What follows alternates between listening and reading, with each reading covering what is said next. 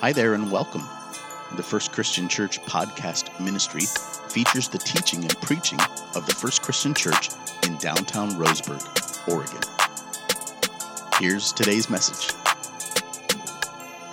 We are in Acts chapter number 20. Acts chapter number 20, and we are going through a series through the book of Acts. It's verse by verse. It's taken us a little bit of time. We started it last year. We're in Acts chapter 20, and as we looked at Acts, we've kind of identified this as the purpose of Acts. Acts tells us how the kingdom directs the tells us how God directs the expansion of his kingdom throughout the whole world through a spirit-empowered church, despite internal obstacles and external opposition. And so today, the message is entitled, The Best Sermon Ever. That's quite a lofty proclamation at the beginning of a sermon, but this is the title of the message anyways, The Best Sermon Ever. Bruce Russell, who was our pastor 2 or 3 pastors ago, and he pastored our church for 25 years, I love his line. He said, if you want to, someone asked him, would you just tell me when your best sermons are, and I'll come to those Sundays? And Bruce would say, if you want to hear my best sermons, you have to come every week, because I don't know when I'm going to give them. But today is the best sermon ever. We'll talk about that here in a moment. We're going to jump right in verse number 1 today. Acts chapter 20, verse 1. Read those first 4 words with me. Ready, begin. After the uproar ceased. The uproar. This happens, right, in the book of Acts. Things go well. The gospel's being preached. People come to Jesus. They're baptized. And then all of a sudden, there's usually a small group of people that represents this uproar, right? And the uproar grows, and sometimes it stays small, but sometimes it grows and it turns into a mob, and sometimes there's riots. Luke tells us, who's writing this book in Acts 20, hey, after the uproar ceased, which means in Acts 19, there was this uproar. For those of you who remember, what happened last week is Paul preached, people were coming to Jesus, and then all of a sudden there was imitators of the apostles. They would see how the apostles would heal people and restore health and restore different ways of healing people in their sicknesses. And so all of a sudden there was imitators, and these imitators tried to do what the apostles did in healing someone from their demon possession, and it failed miserably. Alongside that same sequence of events, the temple merchants for the goddess Diana or Artemis, depending on the translation that you would use, they were losing sales because so many people were coming to Jesus. What a beautiful recognition of the gospel, by the way, that so many people came to Jesus that all of a sudden what they used to use for worship, what they used to use as their fix, what they used to use for hope, what they used to use to put all their faith into was no longer necessary because the gospel was enough. That's beautiful. So many people were coming to Jesus that the Ephesians, the temple merchants for the goddess Diana, they would make these trinkets and they would make these items that people would take home in order to worship them at home. And now business was declining. And so they got upset. They got to a position where they were arguing with one another. They created a mob-like experience. This is what Luke is referring to when he says, after the uproar ceased. Now, to be fair, this happens everywhere Paul goes. Paul preaches the gospel. People come to the saving knowledge of who Jesus is. And then usually there's a group of Gentiles or a group of Jews, people that just weren't happy that the status quo was being changed, and Paul would have to leave town. Now here, he had spent 2 very fruitful years in Ephesus, but now it's time to go. So let's keep reading. After the uproar ceased, Paul sent for the disciples, and after encouraging them, he said farewell and departed for where? Macedonia. When he had gone through these regions and had given them up much encouragement, he came to Greece. Verse 3, there he spent 3 months, and when a plot was made against him by the Jews, again, I told you, this happens everywhere he goes. As he was about to set sail for Syria, he decided to return through Macedonia. So Paul would spend his time working with churches he had already established, strengthening the disciples. What's kind of interesting in this verse, and I'm going to take a little bit of a rabbit trail this morning. That's funny because I talked about a chocolate rabbit earlier. Didn't mean to say that. We're going to take a little bit of a rabbit trail this morning because oftentimes people that question the Bible's truth will point out what they believe to be inconsistencies. And if there's an inconsistency in Scripture, then the logic follows there can be inconsistency with the authors. And if there's inconsistency with the authors, well, then now there's inconsistency with God. Do you see how that works? So there's a couple of verses here. And again, for us who name the name of Jesus, we're going to look at that and go, oh, well, yeah, that makes sense. But for people who might struggle with the Bible's legitimacy, this might be a fruitful bit of a diversion just for a couple of minutes. There's a puzzle here in that, let's look at Romans 13 real quick. Romans chapter 15. Verse 19 says this: so from Jerusalem all the way around to Illyricum, user's choice, I have fully proclaimed the gospel of Christ. So it's interesting. So Paul says, again, in another book, when he's talking to the church at Rome, I went from Jerusalem all the way to Illyricum. Now, here's the thing. There's no mention of Illyricum anywhere else in Scripture. In fact, geographically, it seems to be inconsistent with the missionary journeys we're looking at now. Paul had gone over into this region, never mentions this city, but these 2 or 3 verses here where it says he spent 3 months there. In verse 2, it says, when he had gone through those regions and given them much encouragement, he came to Greece. Verse 3, there he spent 3 months. And when a plot was made by the Jews as he was about to set sail for Syria, he decided to go to Macedonia. During these travels is most likely where he would have gone to, that area. The area he's referencing in Romans 15 is modern-day Albania. It's on the east coast of the Adriatic Sea.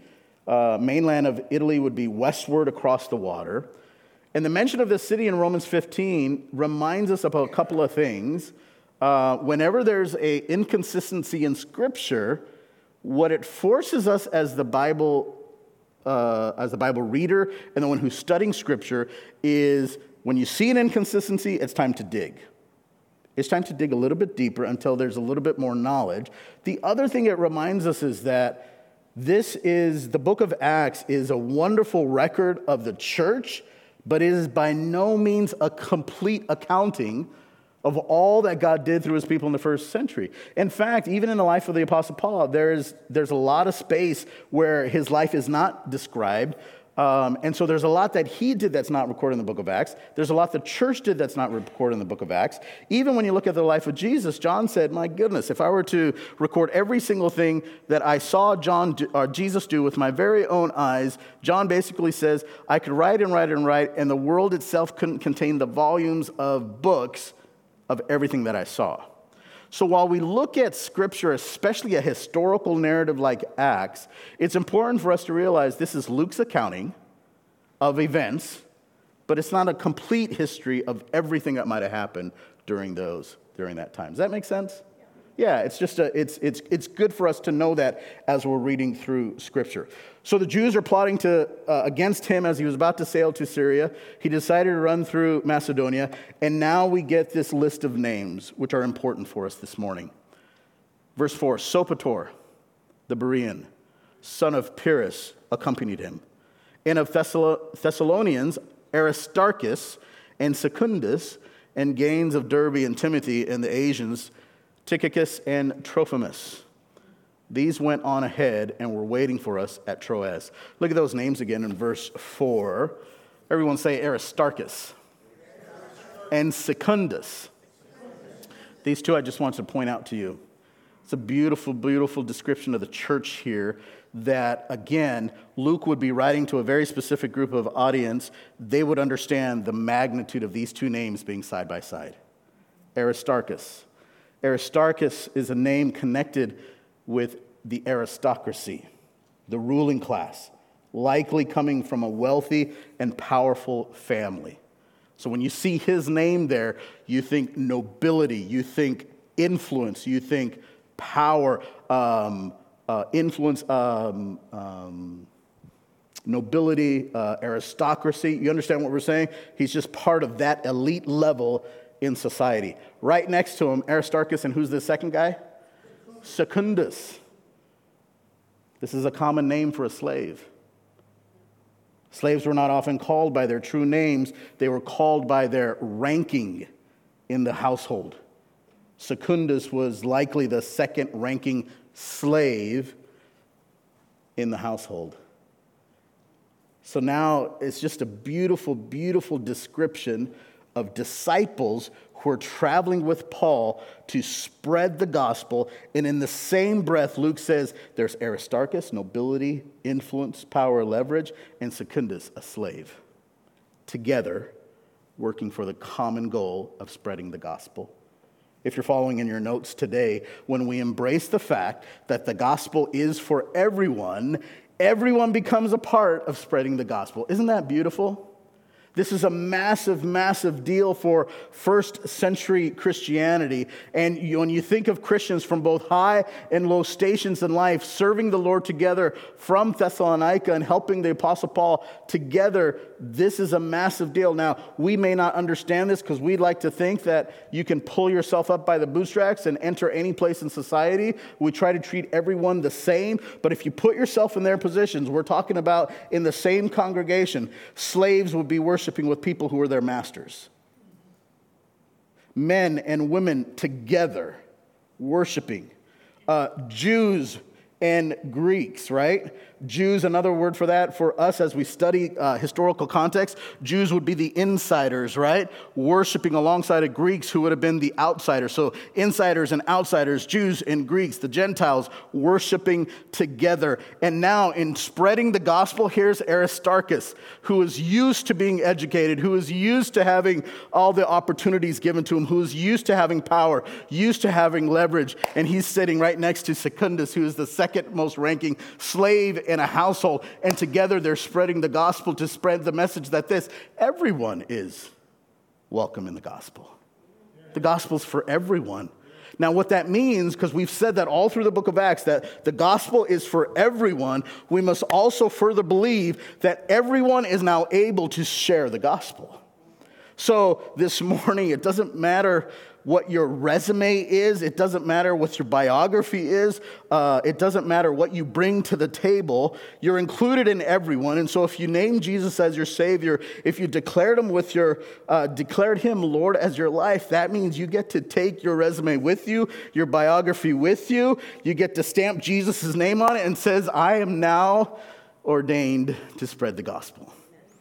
I get to share the gospel just like anyone else. It's a beautiful, beautiful picture of what the early church was battling. Now, here's the thing. This is also why there were so many riots. This is also why people got upset all the time when Paul preached the gospel, because they recognize you can't just name Jesus the Lord of your life and nothing changes in society. In fact, when you do name Jesus as Lord of your life, it changes everything. And you're now telling me that slaves and the nobility can operate together? You're telling me that men and women are equal footing? You're telling me now Jews and Greeks can worship together? My goodness, Paul, this is where the tension would come from. Does that make sense now? So everywhere Paul went, this would happen. The traditional barriers to this kind of worship, with different classes worshiping together, were obliterated by the gospel message that Jesus is for everyone. And if he's for everyone, and if the gospel is for everyone, that means we all get to share in spreading the gospel. It's beautiful. Let's keep going. Verse 6.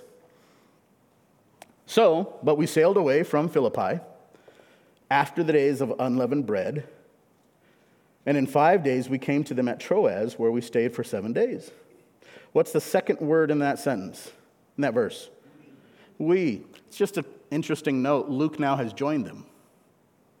Luke is the author, right? Remember, we took about a 6-chapter period where Luke was writing about them and they went, and now they went there. Now it says, no, we went, because Luke is now with them. Just interesting. Verse 7, on the first day of the week, when we were gathered together to break bread, Paul talked with them, intending to depart on the next day, and he prolonged his speech until midnight. If anyone's sleeping next to you, this is the time to wake them up. It's going to get a little hairy, okay? It's going to be a little bumpy ride. By the way, this is the first mention. Well, I don't know if it's the first mention, but it's the first certain example we have of Christians making a practice to gather on the first day of the week. Pretty interesting, huh? What time was this service? Yeah. Service was on Sunday nights. It's kind of a good reminder to us. We like to think that we're doing everything exactly how the apostles did it back in the book of Acts. Man, I'll be honest, we're more times than not, we're just making this up as we go. They met at night. The reason they met at night is because what was Saturday? That means on Sunday you still went to work. So they would meet on the first day of the week at night because most of them would work during the day. And so, if a church decides to have a service that's not exactly at Sunday morning at 10:30, are they doing it wrong? Yeah. But no, I'm just kidding. No, it's just this is what we've kind of settled into as our customs and tradition. But it looks like the early church met at night, which is interesting. Not only that, Paul didn't care what time it was. Look at the last line. He prolonged his sermon, his speech, until midnight. Paul sensed the need to preach to them. He preached roughly, probably, at least 4 hours, if not 6. They probably met at 6, most historians would say. So just thank me after the service when we're done, and that'd be nice. Verse 8, there were many lamps in the upper room where they were gathered, right? And a young man named Eutychus, sitting at the window, sank into a deep sleep as Paul talked still longer. We're going to get all the giggles out now, because this gets to a really serious point. But this is a comical scene, right? This poor guy named Eutychus, I was talking to Steve before church, and I said, no one names their kids Eutychus anymore. I wonder why. Eutychus, sitting at the window, and what they had just done in verse 8? They had lit all the candles up, right? Candles give off heat. Might have been a little warm. They sank into a deep sleep. Paul still talked longer. Luke's probably writing this all down as it's happening. Being overcome by sleep, he fell down from the third story. Was taken up dead. But Paul went down, bent over him, and taking him in his arms said, do not be alarmed, for his life is in him. Verse 11, but when Paul had gone up and broken bread and eaten, he picked up where he left off. He conversed with him a long while until daybreak, and so departed. And they took the youth alive and were not a little comforted. It's just an interesting episode. One of the reasons we go verse by verse through scriptures is stories like this can be used just kind of out of context. And sometimes we'll take a story like this and we'll say, if you're sleeping in church, this is a vile sin against God. If you're preaching too long, maybe that's the sin. I don't know. But we'll take a story like this, and when I grew up, this kind of story would be used to kind of be weaponized, right? And can I tell you, man, if you've worked all week and you come to church and you are a little sleepy, take the nap. Just take it. It doesn't bother me. I remember when I was in college, I worked. My dad was very, very good about making sure I knew how to work, and so I had a couple of jobs.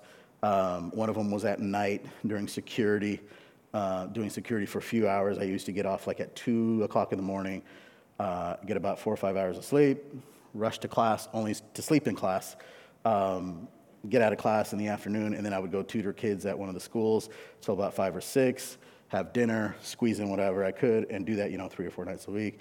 And oftentimes on Sunday mornings, I'd just be out cold in church, man. And my pastor at the time was kind of, he'd wave his hands a lot and raise his voice a lot. And there would be several times I would be holding a cup of coffee or something. I would be startled and just chaos would ensue.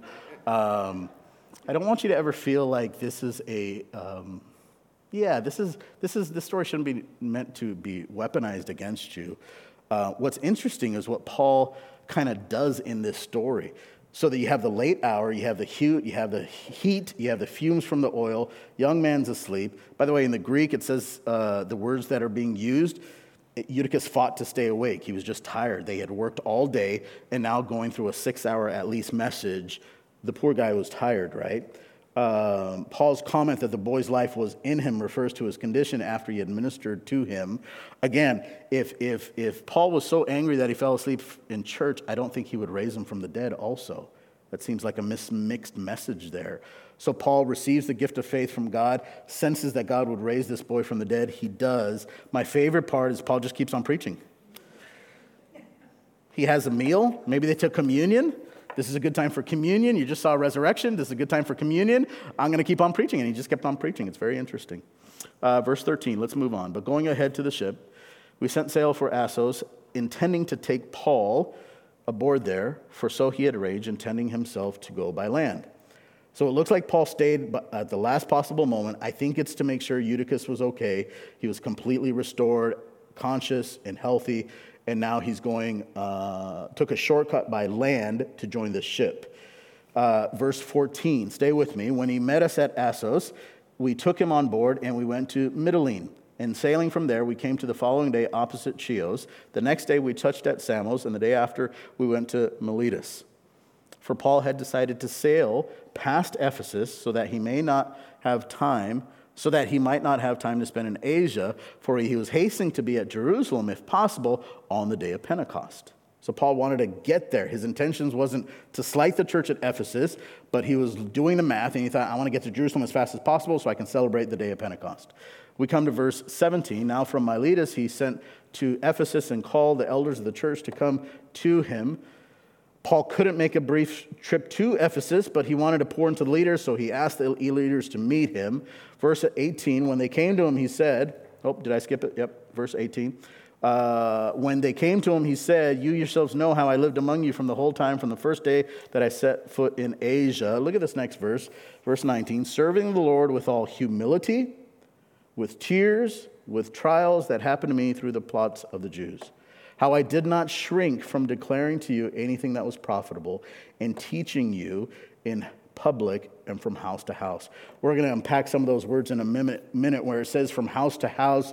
This is the implication that the Ephesian church met in different homes. They were organized logically in house churches. And so most likely the early elders were responsible for a different house. That's how they probably organized it. He goes on to say, testifying both to the Jews and to the Greeks of repentance towards God and faith in our Lord Jesus. Now, most of the time when we think about Paul, we think about this guy who was passionately an evangelist. In other words, someone who just preached the gospel, having new people come to him. But here we kind of see his shepherding heart, his heart to pastor people, to shepherd people, to pour into people, which was important for him as a leader and as a shepherd. It's the only time that Luke records an entire speech from Paul, which is interesting. And in this little speech, Paul calls attention to himself first.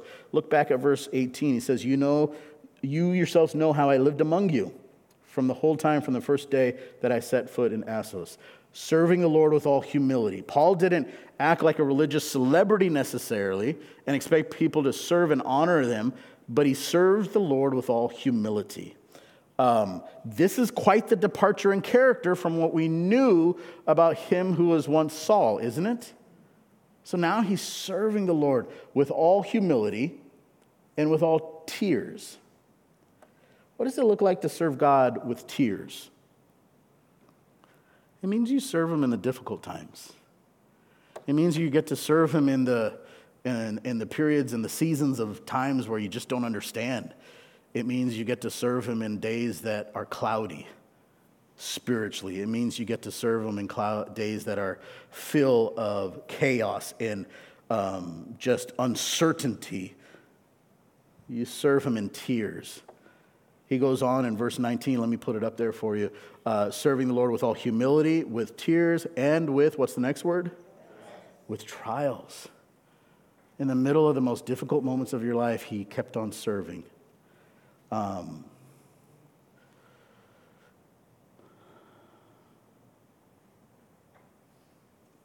Those are just difficult ways to serve God.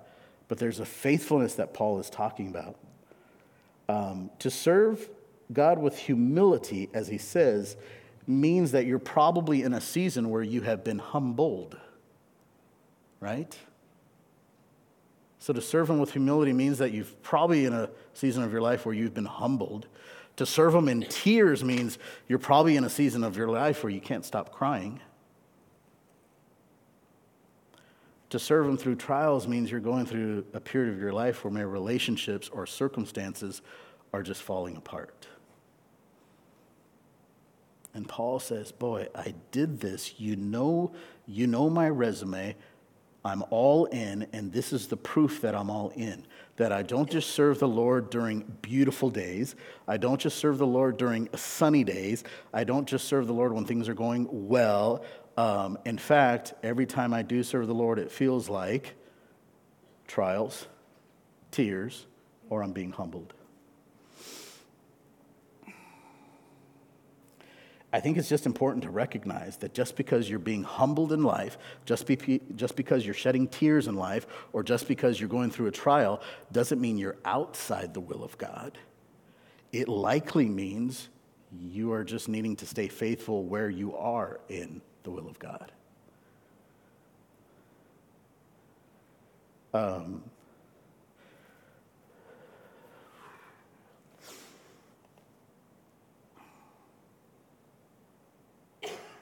Yesterday was the year anniversary that we said goodbye to our foster daughter. And many of you know we had her for 9 months. And can I just tell you, it stinks. And she's in a beautiful place, and her grandma is awesome. We get updates all the time, and she's going to be 2 years old next month. And it's really hard to think that it's been a year. I just, as your pastor, I want to remind you, man, that just because we're in a trial, we're full of tears, or we're being in a place where we're just humbled, doesn't mean God is punishing you. It doesn't mean that you're outside of the will of God, unless there's a sin issue we're not talking about, but it doesn't mean necessarily you're outside the will of God. You know what it likely means? It likely means you're just living life. And it likely means this is a season where God is asking you just to be faithful. Because with every tear, there's a Savior who sheds a tear with you. With every moment that you're being humbled, there's a Savior who's right there next to you. And with every trial, there's a Savior who's walking with you. It's interesting because for Paul, it meant this. Paul didn't limit his message, nor did he limit his audience.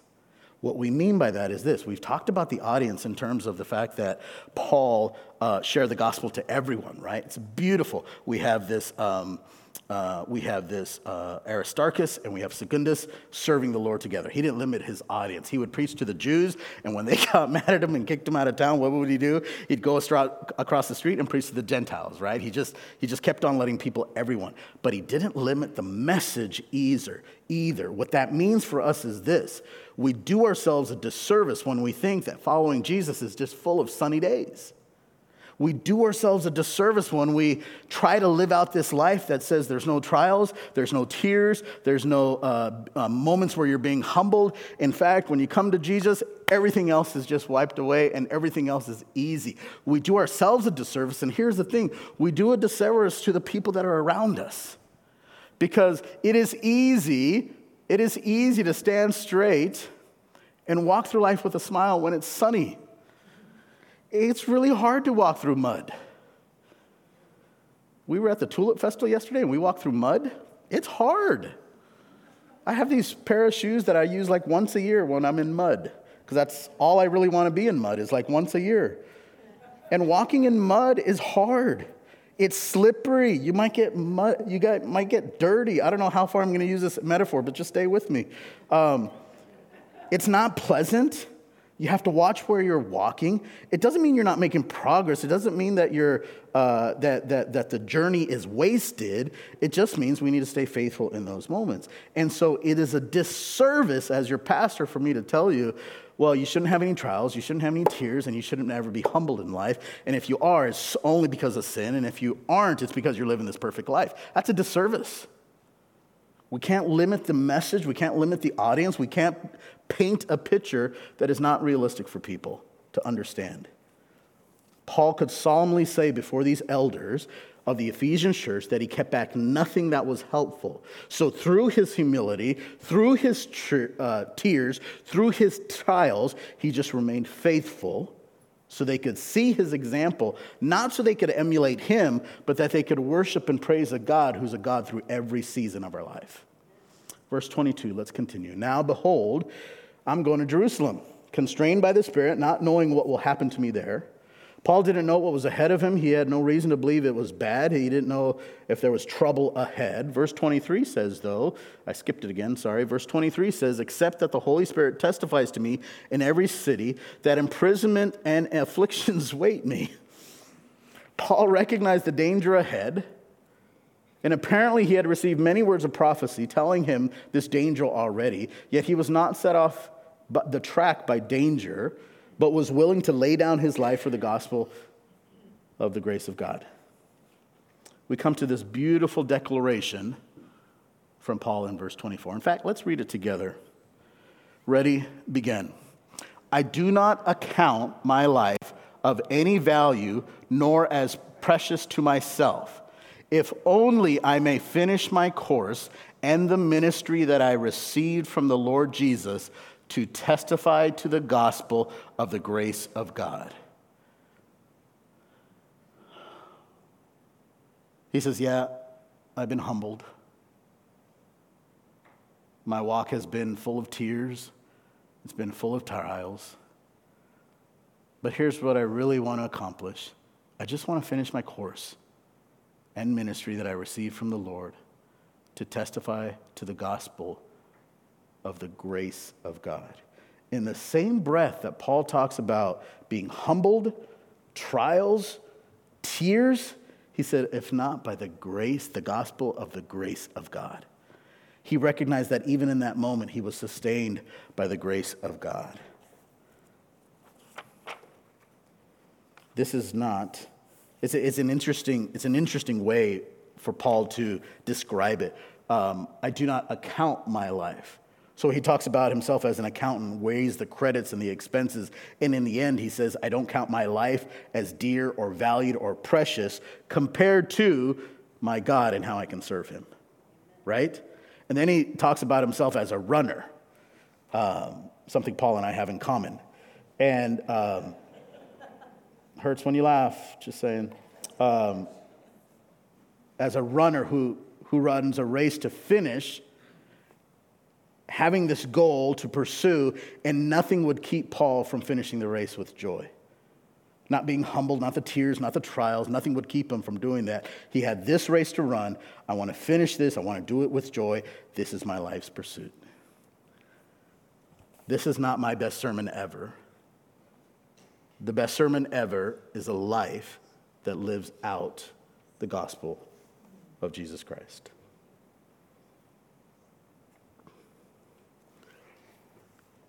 There's an old Southern gospel song that says, you are the only Bible some will ever read. Meaning that the way you live your life will be the greatest word from God, the greatest Bible, the greatest sermon that they ever read. And while we come on church on Sundays to hear sermons, the fact of the matter is we live our life out, and the way we live our life out are sermons to the rest of us. There is an old story of St. Francis of Assisi, and St. Francis was taking one of his young interns, I guess is the word, and was going to another village and says, get ready, we're going to go preach this weekend. And the intern was very, very excited. And they left and they traveled. And St. Francis stopped at someone's house because they needed help in the yard. He went to another home and visited with a woman who had lost her husband. He went and had another conversations with people at the neighborhood town square. And all they did all weekend was just have these conversations with people. And they went home after the weekend, and the intern said, I thought we were coming here to preach this weekend. And St. Francis said, we did. We did. I want to encourage you that the life we get to live during these really difficult moments, Paul is somewhat of a rock star, and the problem with viewing him as a rock star in the New Testament is it doesn't force us to evaluate the emotions that he might have lived with. Here's a guy that persecuted the church all his life, had every standard that the early church would want in an early leader. He persecuted people. He consented to the death of Stephen, and he went door to door breathing threatenings to other Christians. Comes to Jesus and is saved. Wants to give his whole life to Jesus. Is tutored by a guy named Ananias, which we'll meet later. Again, I should say next week. Ananias is like, I don't want to tutor this guy. I don't want to be his disciple partner. I don't want to be his accountability partner. He used to kill Christians. Ananias stays with him, disciples him. Paul wants to be a part of the early church movement, wants to preach the gospel, and no one will have him. No one will have him. Ends up going and spending time with Barnabas. We're not quite sure how long, but for years, he's behind the scenes. He's behind the scenes. He's getting discipled. He's getting trained. He's being humbled. And all of a sudden, he gets to now share in the ministry. And I want you to think about it. So here he is. He wants to be a part of the ministry. He recognizing the error of his own ways. He's preaching the gospel to people he previously used to threaten. And he's coming to towns to preach them the glorious news of Jesus. And every single time he gets to a town, they throw him out. Every time. Has a disagreement with his ministry partner. Has to separate there, and now is on his own. Every single time he goes and he preaches the beautiful, redemptive, restorative power of the gospel, the grace of God, that kind of gospel, he gets kicked out of town. The Jews can't stand him and the Greeks hate him. Save for a few people that come to Jesus. This is Paul. Constantly being shut out, constantly being isolated, constantly being rejected, constantly being said no to. So while being humbled, in tears, in trials, he strives to live out this faithful walk that simply says, man, all of this stuff is temporary. I'm not going to choose to value any of it except for embracing what God has called me to do and testifying to the goodness of God. That's the best sermon they'll ever hear. So for you and I, we've been humbled in life, and if you haven't, stick around. It'll happen. You will go through tears in your life when you don't know what you did wrong. You don't know why you can't get what you think is rightfully yours, why you can't have the relationship you're seeking, why you can't have the family that you're seeking, why you can't have the joy that you're seeking.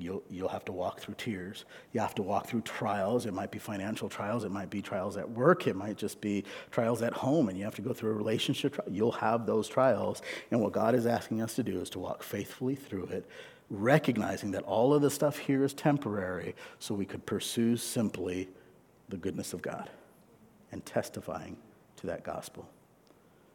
Charles Spurgeon had some amazing things to say about the gospel. Linda, would you put up the next slide, please? He said this. It's kind of hard to read. I will quote it this week on our social media so you can see it there. He says this: there used to be a gospel in the world which consisted of facts which Christians never questioned. There was once in the church a gospel which believers hugged to their hearts as if it were their soul's life. There used to be a gospel in the world which provoked enthusiasm and commanded sacrifice. Tens of thousands have met together to hear this gospel at peril of their lives. Men and women to the teeth of tyrants have proclaimed it and suffered the loss of all things and gone to prison and to death for it, singing psalms all the while.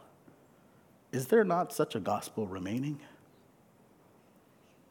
The challenge for us is to figure out how to make this faith of ours more than a Sunday morning event but for a daily walk, right? Thank you so much for listening to this week's message. If you made a decision for Christ or would like prayer with someone from our church family, we would love to connect with you. You can message us on Facebook by searching Roseburg First Christian Church, or you can email us directly at roseburgfcc@gmail.com. In addition, if you're listening to this message on Apple or Spotify, we invite you to like, subscribe, rate, and review this podcast, and share it on social media so others can be blessed as well.